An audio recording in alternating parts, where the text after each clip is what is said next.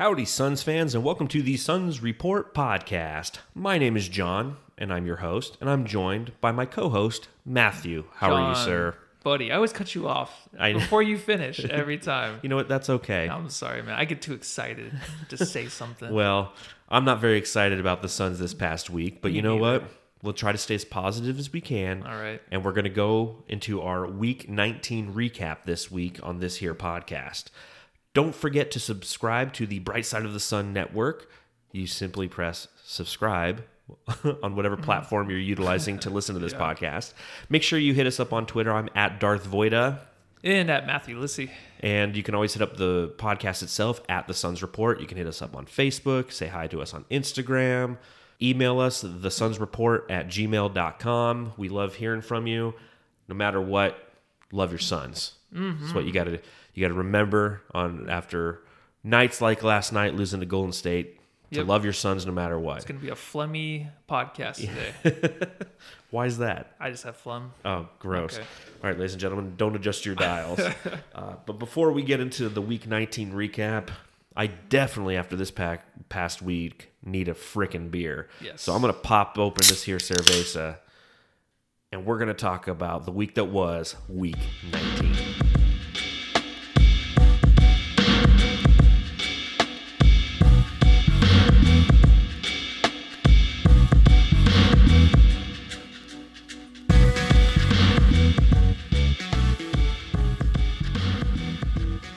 The big news of Week 19, I feel, was Kelly Oubre. We found out that he has a torn meniscus, and although the Suns haven't officially said anything and taken a stance on this, I think it's pretty apparent that he's going to be out for the rest of the season. I know that Ricky Rubio was, in pregame shooting the ball around in practice, wearing Kelly Oubre's practice jersey, kind of as an homage to him. And once I saw that, I was like, oh shit, Kelly's out. So, how does this make you feel? It was expected, part of the timeline for the Suns. This is the timeline. We have a great win against a team. Mm-hmm. Something stupid happens. And in this case, it's a Kelly Oubre injury. No one can ever see that happening. I mean, the way he's so aggressive on the floor, but did you even see an injury happen? I went back and I was watching a few of the highlights. I was trying to pinpoint a time in which his production fell off for the remainder of the game. And I couldn't find anything. I don't think anybody knows how he did it. So how do you think he did it? Oh, it's a sex act. Well, I mean, it was part of his, it's a sex injury. Okay. I should say, yeah. It has to be, right? It's gotta be. Clearly, that's the only logical explanation for Kelly Oubre's torn meniscus in his knee is a sex injury. Well, it's the first thing I thought of. As soon as I heard he was hurt, I was like, I didn't see him leave the game hurt. He walked off the floor after the win. So I was like, oh, it must have been a sex injury. And it just reminded me of right away, Dennis Rodman, I think it was a 30 for 30 he was talking about. Dennis Rodman talked about when he used to, it's sex and stuff in like the hotel room. He would run at the woman that's on the other side of the room, and then he broke his penis 3 times and had to go to the emergency room. So I just thought about stuff like that. Oh my God. So I'm pretty sure that's what happened with Kelly Oubre, except for he just torn meniscus. Interesting. Yeah. Okay, well, that's our take on it. I guess that's how Kelly Oubre got hurt. So yeah, it's part of the timeline though with the Suns, because this is what happens. We win the good game, something stupid happens, and then we lose a close game to a good team, and then we suck for 2 weeks. Just cannot win a game, and it doesn't matter who we play. And this is the way the Suns are, and it's just the way they've been for the past 5 years. So this is what I expected after that Utah game. Like, they're not going to follow it up with anything good. I feel like it happens all too often, and we've seen it way too often, which is unfortunate. I guess, looking at the bright side, and it's hard to find a silver lining in having one of your soul be tore out, because Kelly Oubre is the soul of this team. And you can see that once he's not around, there's a different level of swag on this team. That is, there is no swag on this team without Kelly Oubre. There's nothing. And so you're trying to find the silver lining in this injury. And maybe it's the fact that it occurred during a sex act, or maybe it's the fact that now we have an opportunity to see more of Cam Johnson and Mikal Bridges. Now, Mikal was already starting, but now you're going to get more, a different variety of minutes that he provides, and you're going to get to see more Cam Johnson. Is that something that you're looking forward to? That was the second thing I thought about. It's like I get to see my boy Cam get a lot more minutes, and I was kind of excited for that. But I wasn't too upset. I mean, it sucks that Oubre was hurt, but I wasn't thinking it was going to devastate the Suns this much to where we're going to lose these easy games coming up. We'll talk about them, but I just thought that Cam Johnson has deserved the minutes. He's been playing great. He's a very confident player. So for him to get minutes, it's kind of makes me a little bit happier. Yeah. He's definitely earned them, and he can, on a couple occasions, he really showcased why he is somebody who is near and dear to the Phoenix Suns fans' hearts, because he's got a deadly shot, and now we have an opportunity to see more of that. So again, that's the silver lining. What do you think this does for Kelly Oubre's offseason? I don't think it affects it. Okay. I think teams know who he is. It's just a freak accident, whatever happened. I mean, that's the way the Suns get injured, just weird things. And it's not going to affect anything because teams know what Kelly Oubre is, and they can see what he could bring to a team like the Suns. And you didn't see it until he's gone. You didn't see the energy. I mean, we saw the energy, but kind of like what we saw without him, it's like, oh, wow. Okay. Yeah. So if we had TJ Warren again instead of Kelly Oubre, just be losing games consistently because we have no fire. So that's frustrating. But I don't think any teams are going to be like, well, he has an injury issue or injury problem. That's not going to be a thing for me, I don't think. Okay. I think that it allows the Suns a little bit more control over Kelly Oubre in the fact that we have a guy who's injured, and now we have the opportunity to go, listen, work on your injury, stay with the team.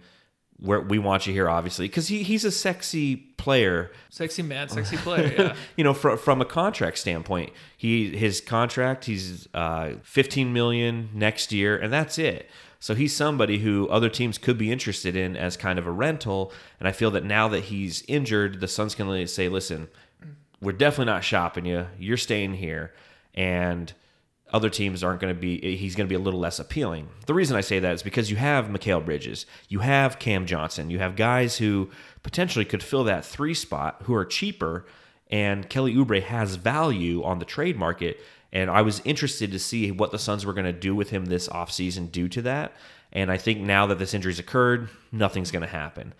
We will have a podcast that we're putting out on Tuesday called Understanding the Assets, and it's all about the Suns' assets, and I'll go into a little bit more in-depth on my thoughts there, but my initial thought, once I heard that, is like, cool, Kelly's going to be here next year. He's not going to be somebody that's going to be traded because he has value, and we have guys who potentially could come up behind him. Well, as we look at Week 19, we go through the games. There were 4 games this week for the Phoenix Suns, and as we sat here last week and we talked about it, we go, okay, we feel that the Suns are going to go 2-2 on the week. We had 2 games against really hard teams. You had Utah and the Clippers, and we had 2 games against really easy teams, which was Detroit and the Golden State Warriors. The Suns ended up going 1-3 on the week, and now that puts them at 24-37 on the year, and they are the 13th seed in the Western Conference. Again, that's where we were this time last week, was the 13th seed in the Western Conference. We're so close to 25 games. And it's one thing, like, I was really looking forward to coming on this podcast, but like, you know what? The Suns have broken through 25 wins. Because the last time the Suns have broken through and won 25 games in a season was 2012 and 2013. Okay. 7 years ago is the last time that this team won 25 games. Do you know who our top 3 scorers were on that team? Nash, Marion, and Amari Stoudemire. Yeah, just kidding. incorrect, followed by incorrect. It was Goran Dragic, Luis Scola, and Marcin Gortat. Yeah, dude. And that team ended with 25 wins. So it's like, we're going to obviously break that through that barrier. This was a good week to do it, week 19. And it didn't happen. It was a disappointing week for the Suns. Yeah, it was totally disappointing, man. And you thought the Suns would go 2-2, win 2, lose 2, but then we had a chance to go 3-1 because it's the Clippers. The Clippers will figure out a way to win now. I feel like they're getting that mentality where they're going to go into the playoffs strong and they're going to start actually playing. Their players are going to actually play now and kind of get the group together and then get that chemistry. Yeah, they're going into playoff mode right now. Exactly. So you thought, okay, so we can go 3-1. Didn't happen. Opposite, 1-3. So it's disgusting, dude. I don't know. You just want to start with the Utah game? Yeah, then? Let's start with the brightest part of the week, and that was the Utah, the demolition of the Utah Jazz. Yeah. I mean, we have these games once in a while where we just can't do anything wrong. I know the refs, so in this one, I mean, I usually don't talk about the refs too much, but this one, like, they're whistle happy the whole time, man. I mean, every Suns player had like 4 fouls in the third quarter instantly. So I think that hurt them a lot, but all of a sudden the Suns came out and whooped some ass in the fourth quarter, dude. Well, I thought this was kind of a karma game, if you will. Because to your point, the refs were unbelievably whistle happy. Yes. If you look at it, the Jazz had 25 free throw attempts in the first half and ended the game with 43 free throw attempts. The Suns had 24. This was the most free throw attempts by the opposition that the Suns have had this season. Jeez. So there you go. Yeah. That, I mean, right there. You know, I like to say that this game didn't happen in Salt Lake City. It happened in a suburb of Salt Lake City, which was dubbed Foul City, Utah. Ooh. Because and it's such a hard watch when you have games like that, right? Because there's no rhythm.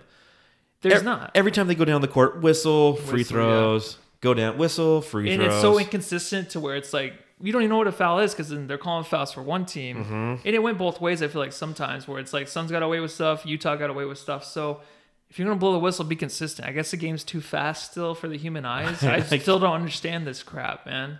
Well, again, just frustrating it was to just, watch. it felt like it was, you know, just a lot of shitty calls, in my opinion. But again, I felt like karma was a part of this game because it seemed like that after every bad call or non-call, it led to a poor possession by the Jazz. So it didn't really benefit the refs trying to give them the game. And the Suns, you know, how did they overcome all those shitty calls? Shooting. They were 56.3% from the field, which was their third best performance on the season, and they shot 60% from deep. Yeah. You know, we talked about it on the last podcast, how the Suns are just like high-low when it comes to shooting from downtown. Some games they can't miss, like this game, 60%. And then other games, you know, like the next game is like 29%. It's like they just can't. They can't. They can't just kick it at 35% and just be consistent. They have to either be insane or just like can't hit the broadside of a barn.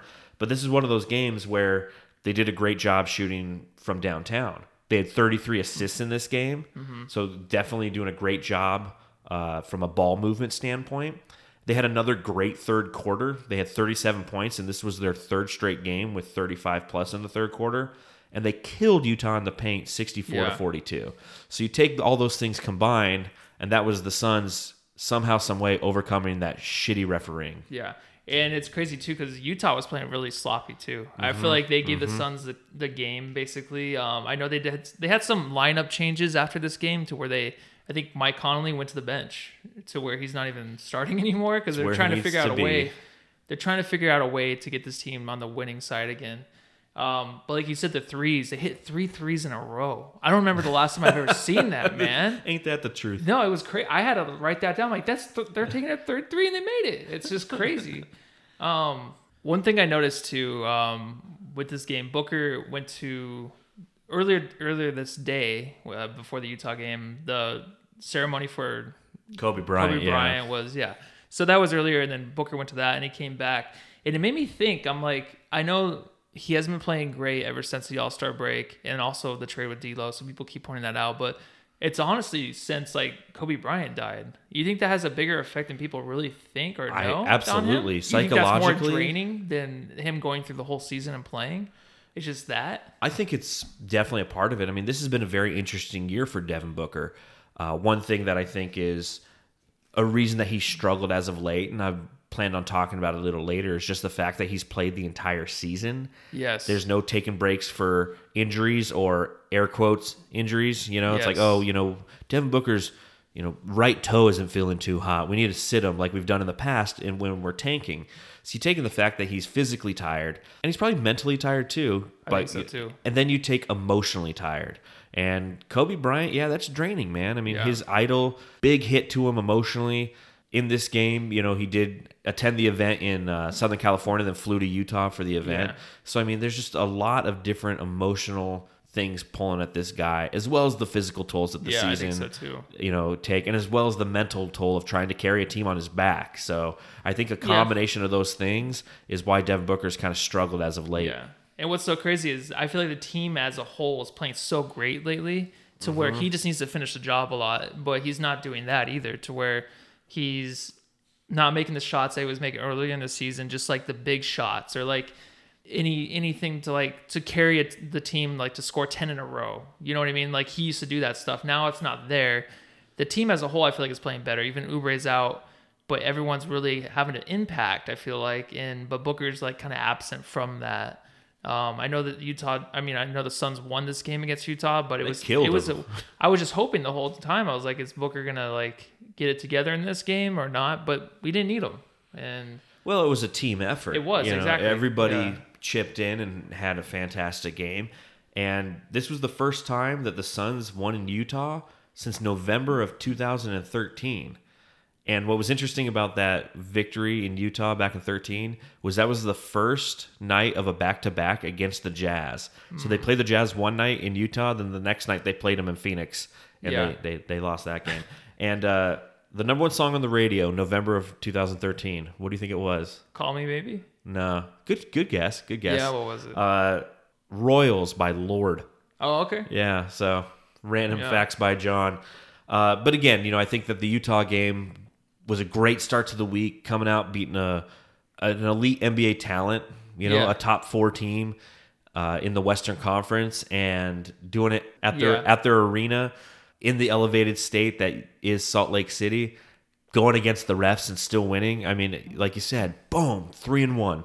This is going to be a great week. Yeah, we have a chance to make the playoffs still, Yeah, we're not too far away. 4.5 games. Yeah, Memphis is continuing to lose. We're like, okay, we can pull this out. And then the next game is the Clippers game, and I think that this was the outcome I believed was going to occur. As we mentioned a little bit earlier, I figured when we played the Los Angeles Clippers that they would probably beat us.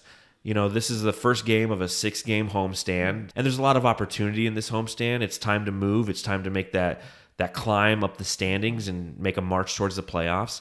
And I figured we'd probably lose this game to start because, like we said, the Clippers are going into playoff mode. Yeah. The Suns lost this game on Wednesday night by 10 points. The Suns had an aggressive first quarter, but then the Clippers did what they do, and their defense really tightened. What were your thoughts on the Clippers defense?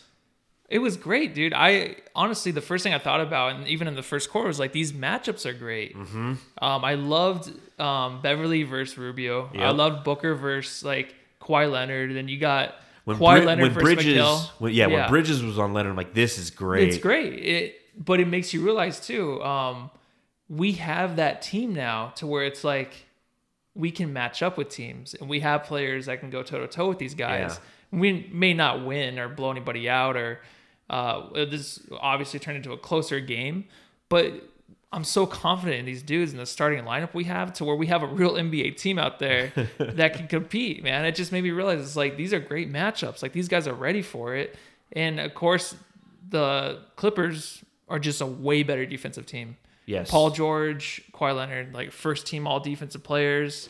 So they're going to have the edge. And like you said earlier, dude, especially if they're playing to make a run in the playoffs, it's going to be even 10 times harder to play against these dudes. Amen. Well, I think that one thing that reared its head in this game was coaching. When Devin Booker, when Mikal Bridges was on Kawhi Leonard, he gave him fits. He made him work hard for every shot he did. A lot of times, Kawhi passed out. So what did the Clippers do in the second quarter to respond?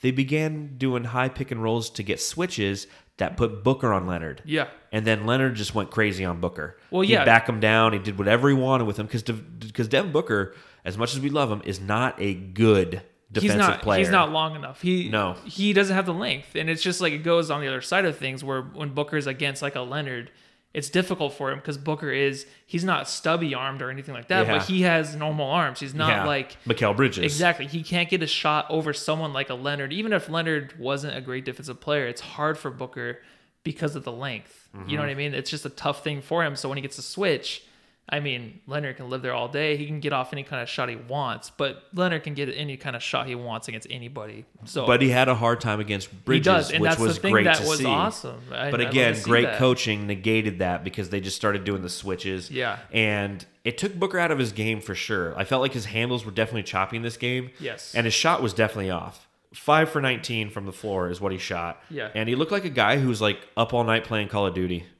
Like that's why, like he just looked tired out there, So? Yeah, I mean, and we mentioned it before. But we're gonna talk about why. this like all week. He looked like this. Yeah, I don't know what it is. I mean, I think he's just tired. No, yeah. And- It's like I said, mentally tired, physically tired, Yeah. emotionally tired. You're starting to really see that. I'll tell you one thing I saw in this game that I never thought I would see, and that was this a Dario Saric and Aaron Baines pick and roll. It happened. yeah. I was like, what's going on? Like, No, that's amazing, isn't yeah, it? I'm like, what's going on? I thought you were gonna say, "Oh, you saw Okobo in the lineup." Oh, no, in the game. I thought you were gonna say that. Yeah, That's crazy. Okobo's always in the freaking Yeah. lineup for some stupid reason. I talk about the Clippers and how they're doing a good job from a coaching standpoint, recognizing where there's opportunity to take advantage of defensive deficiencies. Yeah. Then you look at Monty Williams, who just can't do the same thing on the offensive end. No. He's like, you know what? I'll just put Ellie in, first guy off the bench every time. And what happens? And I've talked about this a little too often, perhaps. But Ellie Okobo's just not that good. Yeah, everyone's seen that. You know, and it's just I Yeah, we still know. like. But why doesn't the coach see that? The thing I mean, was thinking, isn't that the guy who's paid to see that? yeah, the thing I was thinking last night. It's like you're the coach. You want to give the guy confidence, and you know him more personally than we do. So it's like you want to continue to put him in the game to see if you can get what you think he has out of him, because that's the only way to get better is just to keep him in there. Give him the reps. Even though, yeah, I mean, when you watch Elie Okobo pass the ball, it's like what I think of is she's just looking at us with his hands down the sink in the compactor, and as soon as you look at him, he turns the switch on. That's what it's like when Okobo's passing the ball.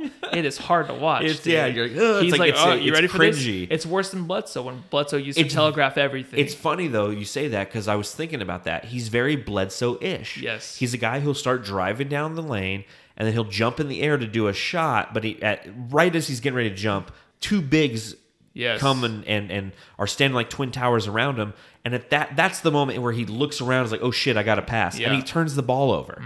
And it's this, I can't stand point guards like that don't see the floor. I'm not saying that Javon Carter is better offensively than Elie Okobo, but he's definitely better defensively, and his 3-point shot is a lot better. And he doesn't turn the ball over. And then when Yes. Carter shoots, he's gonna shoot confidently, and he's gonna make half his threes. Like what she's had, he's like 50% now for like since the All-Star break. So I think we just need someone that can pass the ball, and Elie Okobo can't pass it. I don't No. care. I don't care if Okobo scores 20 points a game. He can't pass the ball, and that's what I want. That's what we want from our point guard. And that's on again, the I floor. don't know why Monty Williams doesn't just have Carter be the first guy come off the It's bench. crazy to me. It's like, do you want to win these games? You can't figure it out by now. I mean, there's a lot. I have notes about just Monte Yeah. Williams and just how I feel like he's costing us more games now and now, like over and over again. Mm-hmm. So One final thought on Elie Okobo. Every time Elie Okobo shoots a 3-pointer, do you know what sound goes through my head? what? Whee! That's what I picture in my head. I don't know. I'm not a fan of his shot. I'm feel not a like, fan of yeah. his game. The shot looks like someone bounced it off of a trampoline, and it's Yeah. that's what it looks because it's just bounce and goes. and it's so it goes high. so weird, like it just goes all over the place. You I know? just feel like there's too much room for error with his shot. Yes. Back to the Suns versus the Clippers game. After having their best night of the year from deep, they followed up with a 26.5% shooting night and their fourth overall worst shooting night of the season. Yeah. So again, this is why the Suns are the Suns. They're just inconsistent. They are. You know, again, they're playing against the Clippers, which was the result that I expected. This is a great defensive team getting ready to gear up for the playoffs, so I understand that. It was very nice to see DeAndre Ayton go for 25 and 17 and exude his dominance against a great defensive team. They had no answer for him, which is, I love that when he's going against teams where they have no answer for him. But again, the Suns, I mean, I didn't even put the stats together, but I'd be interested to see what the Suns' shooting percentage would have been without DA. Oh, Because, man. you know, he had a good night. I think he shot 50% from the field. If I remember correctly, he was like 11 for 22.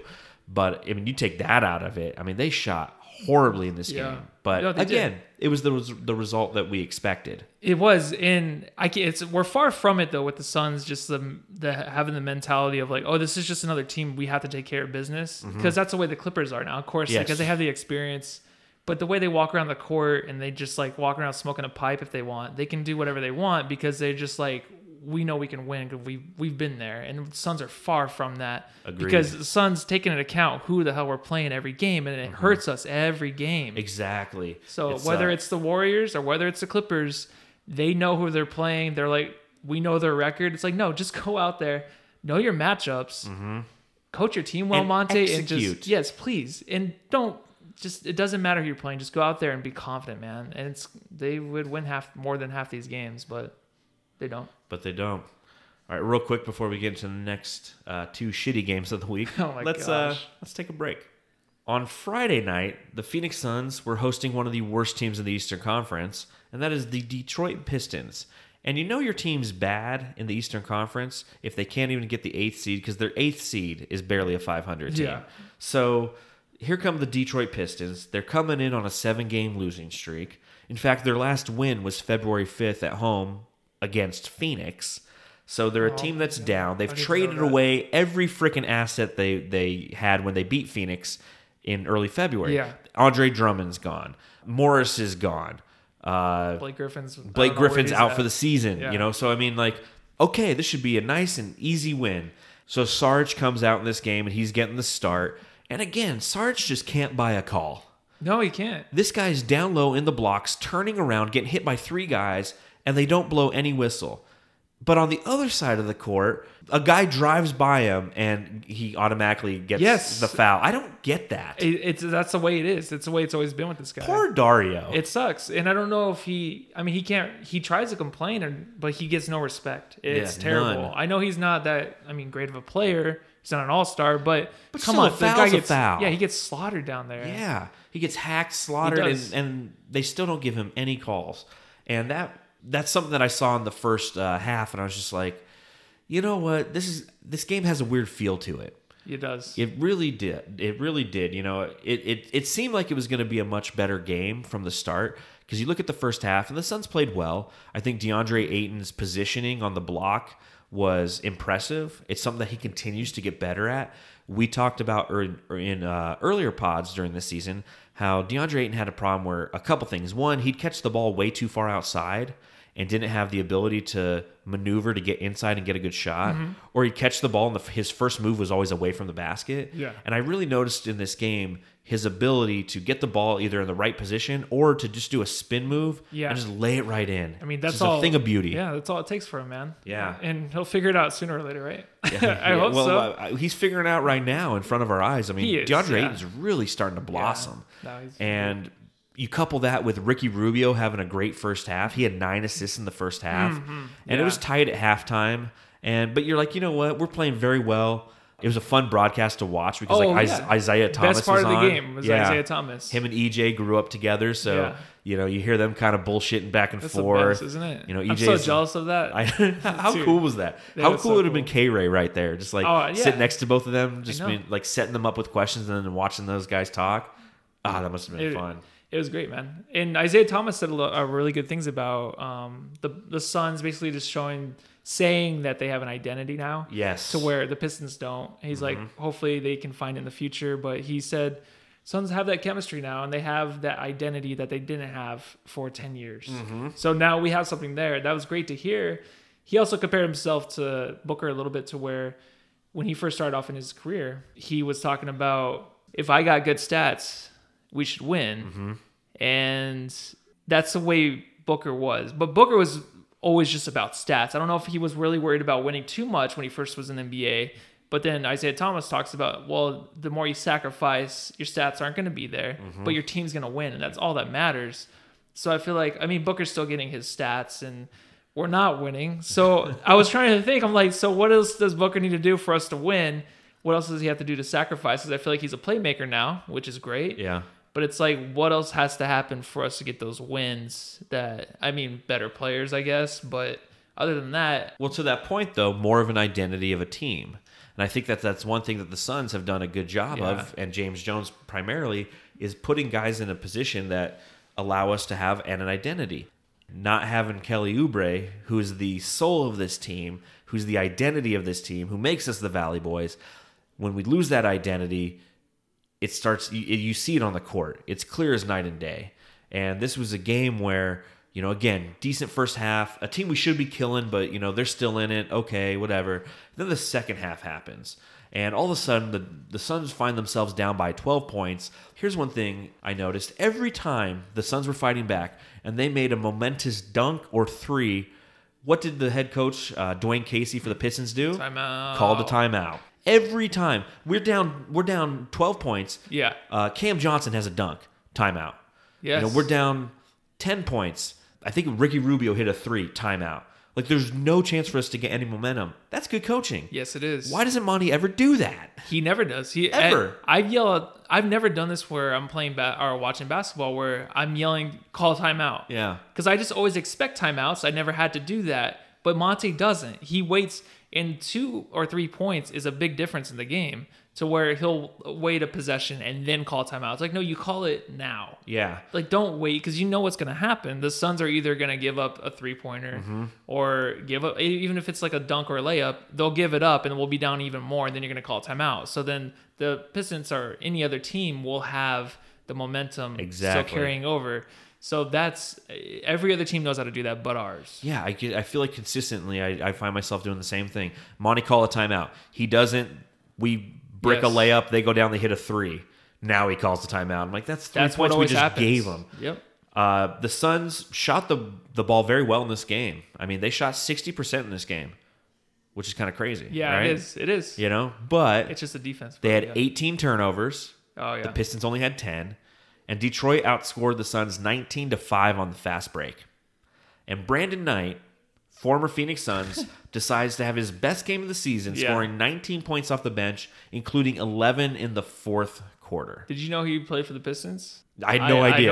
No idea. I didn't know. All of a sudden, Brandon Knight's there wearing number 20. I'm like, oh shit, Brandon Knight. Yeah, hitting big threes. He's hitting like threes like when Markieff or the Morris twins, when they come back, they just hit these threes with everyone in their face. That's what he was doing. Yeah, he had no problem with it and just decided, oh, guys, I know you forgot about me, so let me just have my best night of the season here in Phoenix. Exactly. And for some reason, we let Derrick Rose do whatever he wants.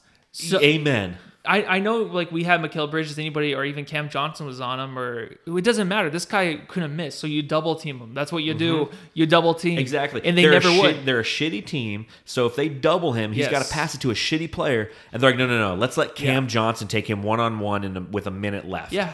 You can't do that.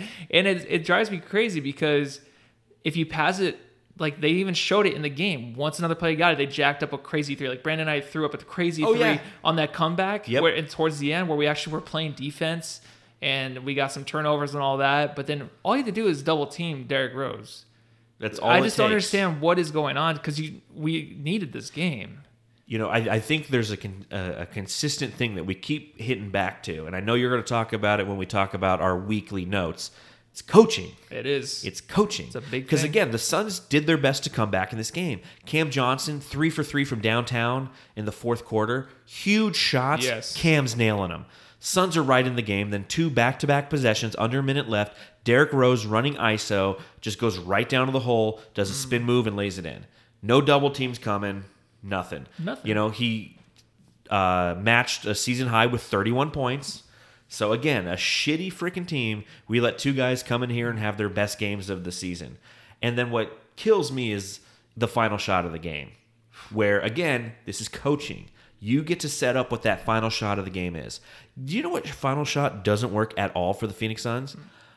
A shot in which you throw the ball into a rolling Booker towards the corner and he jacks up a 3.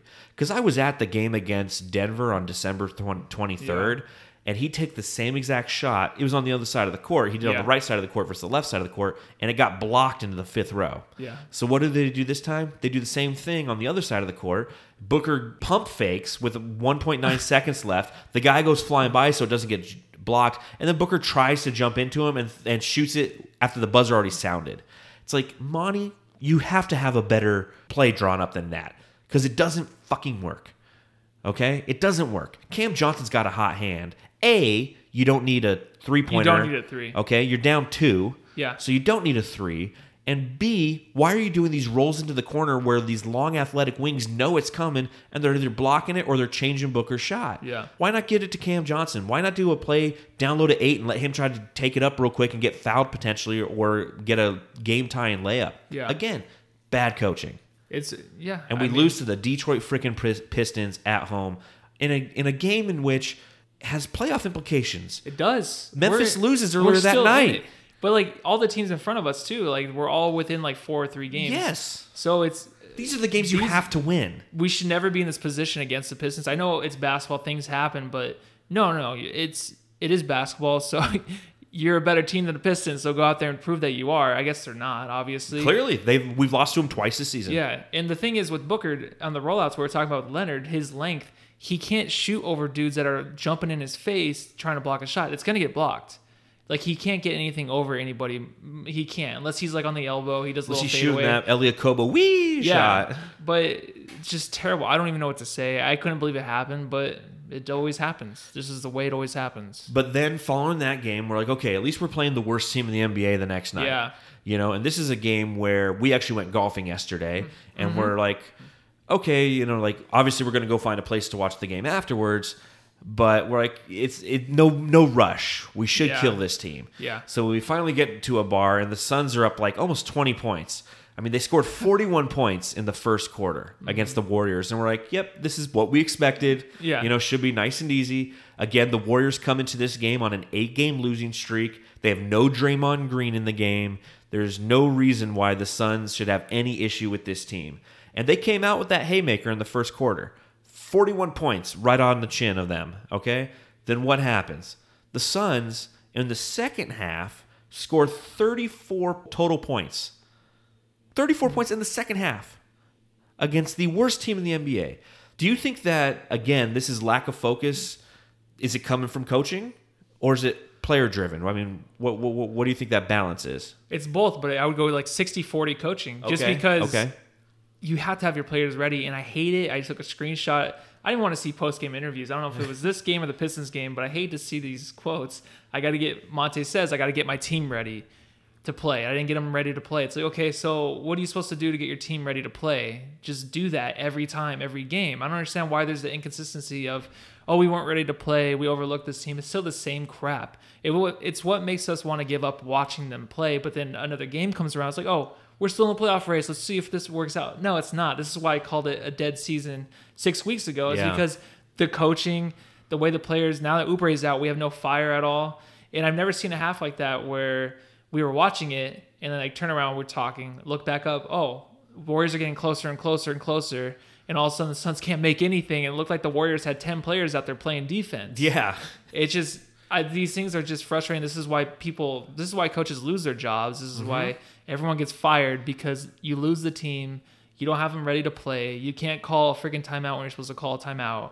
So these things are just things that we had to deal with this season, and it makes everyone want to give up. And you can see Twitter. People are just fed up with this because we should not be seeing this for the Suns right now where we have a chance to make the playoffs. So. Agreed. And that second half was just so horrible to watch. The Suns shot 29.7% from the field in the second half. The Warriors had 8 players play last night. 7 of them had double figures. I mean, so it's a combination. We can't shoot. We can't stop them. Yeah. You know, Dragon Bender had 13 points. That was his high-scoring night since he played in Phoenix. Okay? Another former Sun comes in, has his best fucking... It's disgusting. You know, it's disgusting. Did you even see... Well, sorry. No, you're right. The post game with Tom Chambers where you just saw his look on his face, just like, what the hell is going on here? Dude? Oh, gosh. It's just so frustrating to watch. One thing that the Suns need to stop doing is having Lindsey Smith at the end of every game interview a player on the other team. Because she's sitting there interviewing some guy I've never seen before. Yeah. You know, and she's like, oh, hey, what'd you guys do to come out and win this game? And it's like, she needs to be interviewing our guys. Yeah. And I just, it's something that the Suns I see it too often now. What they should do is they should have Lindsey Smith go out there, ask him a question, just leave. Just like, don't even just take the mic and the camera, just leave the player. As far as weekly notes go, the big thing that I wrote down is something you referenced a little bit earlier, and I think this is unbelievably true when it comes to the Phoenix Suns. The Suns don't impose their will on anybody. If we're playing the Utah Jazz or the Clippers or the Pistons or the Warriors, we play their game. We don't force them to play our game. Yeah. And because of that, we struggle. You've heard that phrase in the past, playing to the level of your competition. The Suns do that too often. You look at teams like the Clippers. They impose their will. They go, we are the Los Angeles Clippers. This is how we play basketball. You have to try to stop us from playing our basketball. Instead of the Phoenix Suns going out there and saying, okay, we're going to try to stop you from playing our basketball. They should be saying, no, we're the Phoenix Suns. This is how we play basketball. Booker's deadly from 3. He's gonna put you in mismatches. Mikhail's is tough and is gonna play you defensively. DeAndre Ayton's a pain in the ass down low. Good luck trying to figure that out. They don't do that. They play to the other team's strengths. And I just, again, we've said it before, and I'll say it again. This was a horrible week for coaching for Monty Williams. It was bad. He can't get his rotations down right. He's got Okobo coming in. He can't get his team up to play the Pistons or the Warriors. Again, there's accountability on the players for sure. They're the ones who have to go out there and execute the game plan. But he needs to go in there and just, scream at these guys. Like, you're professionals. We're trying to make the playoffs right now. Yeah. And you can't beat the 2 shittiest teams on the schedule for the next 3 weeks because it doesn't get easier. It doesn't. It doesn't get easier. It's way bad. We'll talk about in our Week 20 preview, man. Yeah. Next week's going to suck too. A couple other notes I have for this week. Ayton, 20.3 points per game, 10.3 rebounds per game, and 62% from the field this week. So kudos to DeAndre Ayton. Hell yeah, dude. Just playing out of his mind. Yeah, he's been fantastic, dude. You have Booker's lackadaisical week, 21.3 points per game, and 5 turnovers a game. Yeah, he's That's been big. very, very sloppy. It reminds me of a lot when LeBron in the All-Star game was giving up the second quarter so that Giannis can win. He was just turning the ball over. That's what Booker looks like right now. He's just turning over, and it's annoying to see that happen and no one holding him accountable. But then when other teammates mess up, he's still on their ass. Yeah, like he's a real leader. Maybe he is. I don't know, but I'm sick of seeing him throwing balls away, turning the ball over, especially when the Suns are close to like getting into last a game. night against the Warriors. Yeah. They're coming down, they're trying to make a comeback in the end, and there was like 3 plays in a row where it's just like horrible passes or horrible shots, and it's just like something's off. Well, again, we talked about it. He's mentally tired, he's physically tired, he's emotionally tired. So I do have understanding and empathy for that. I do. But what did we say at the end of the game last night? That's our superstar. Yeah, That's our superstar. yeah. My player of the week is Papa Ricky, man. 15.5 points per game this week, 10.5 assists per game this week, and he shot 47.6% from the field. And he had a stretch of 4 straight games with 15 plus points and 10 plus assists, and he's the first guy since Steve Nash to do that. So Papa Ricky had a fantastic week when he went into Utah, and we didn't talk about this, and again, we're trying to stay as positive as possible, but it was a really rough week. But he had an amazing game when we went into Utah. He had 22 points, 11 assists, and 7 steals. Yeah. And the last time anybody who's done that in a Phoenix Suns uniform was 1996. KJ did it. And he's only done that one other time, Ricky Rubio has, where he had 20 plus points, 10 plus assists, and 5 plus steals. And it was against the Suns when he played for the Jazz. Yeah. So Papa Ricky, fantastic week. Yeah, he's our Rajon Rondo, man. he definitely is. We basically just went over the timeout thing, Monty Williams coaching, and I feel like I already went over all of it, but the thing is that drives me nuts, I'm still seeing it, is where Suns are losing games and they're trying to come back in the fourth, and for some reason, Ayton and Rubio are getting subbed out with 5 minutes left in the game. Yeah, I still don't understand the substitution pattern. It's like, so what, you're going to come out for a minute and you're rested and that's what you need? Or do you fight through it and just have them play the last 5 minutes? Well, especially in these games where we're already down 10 points and then they're taking them out. Yeah, so it's like, we need you in there. You're our best players. We need you in there.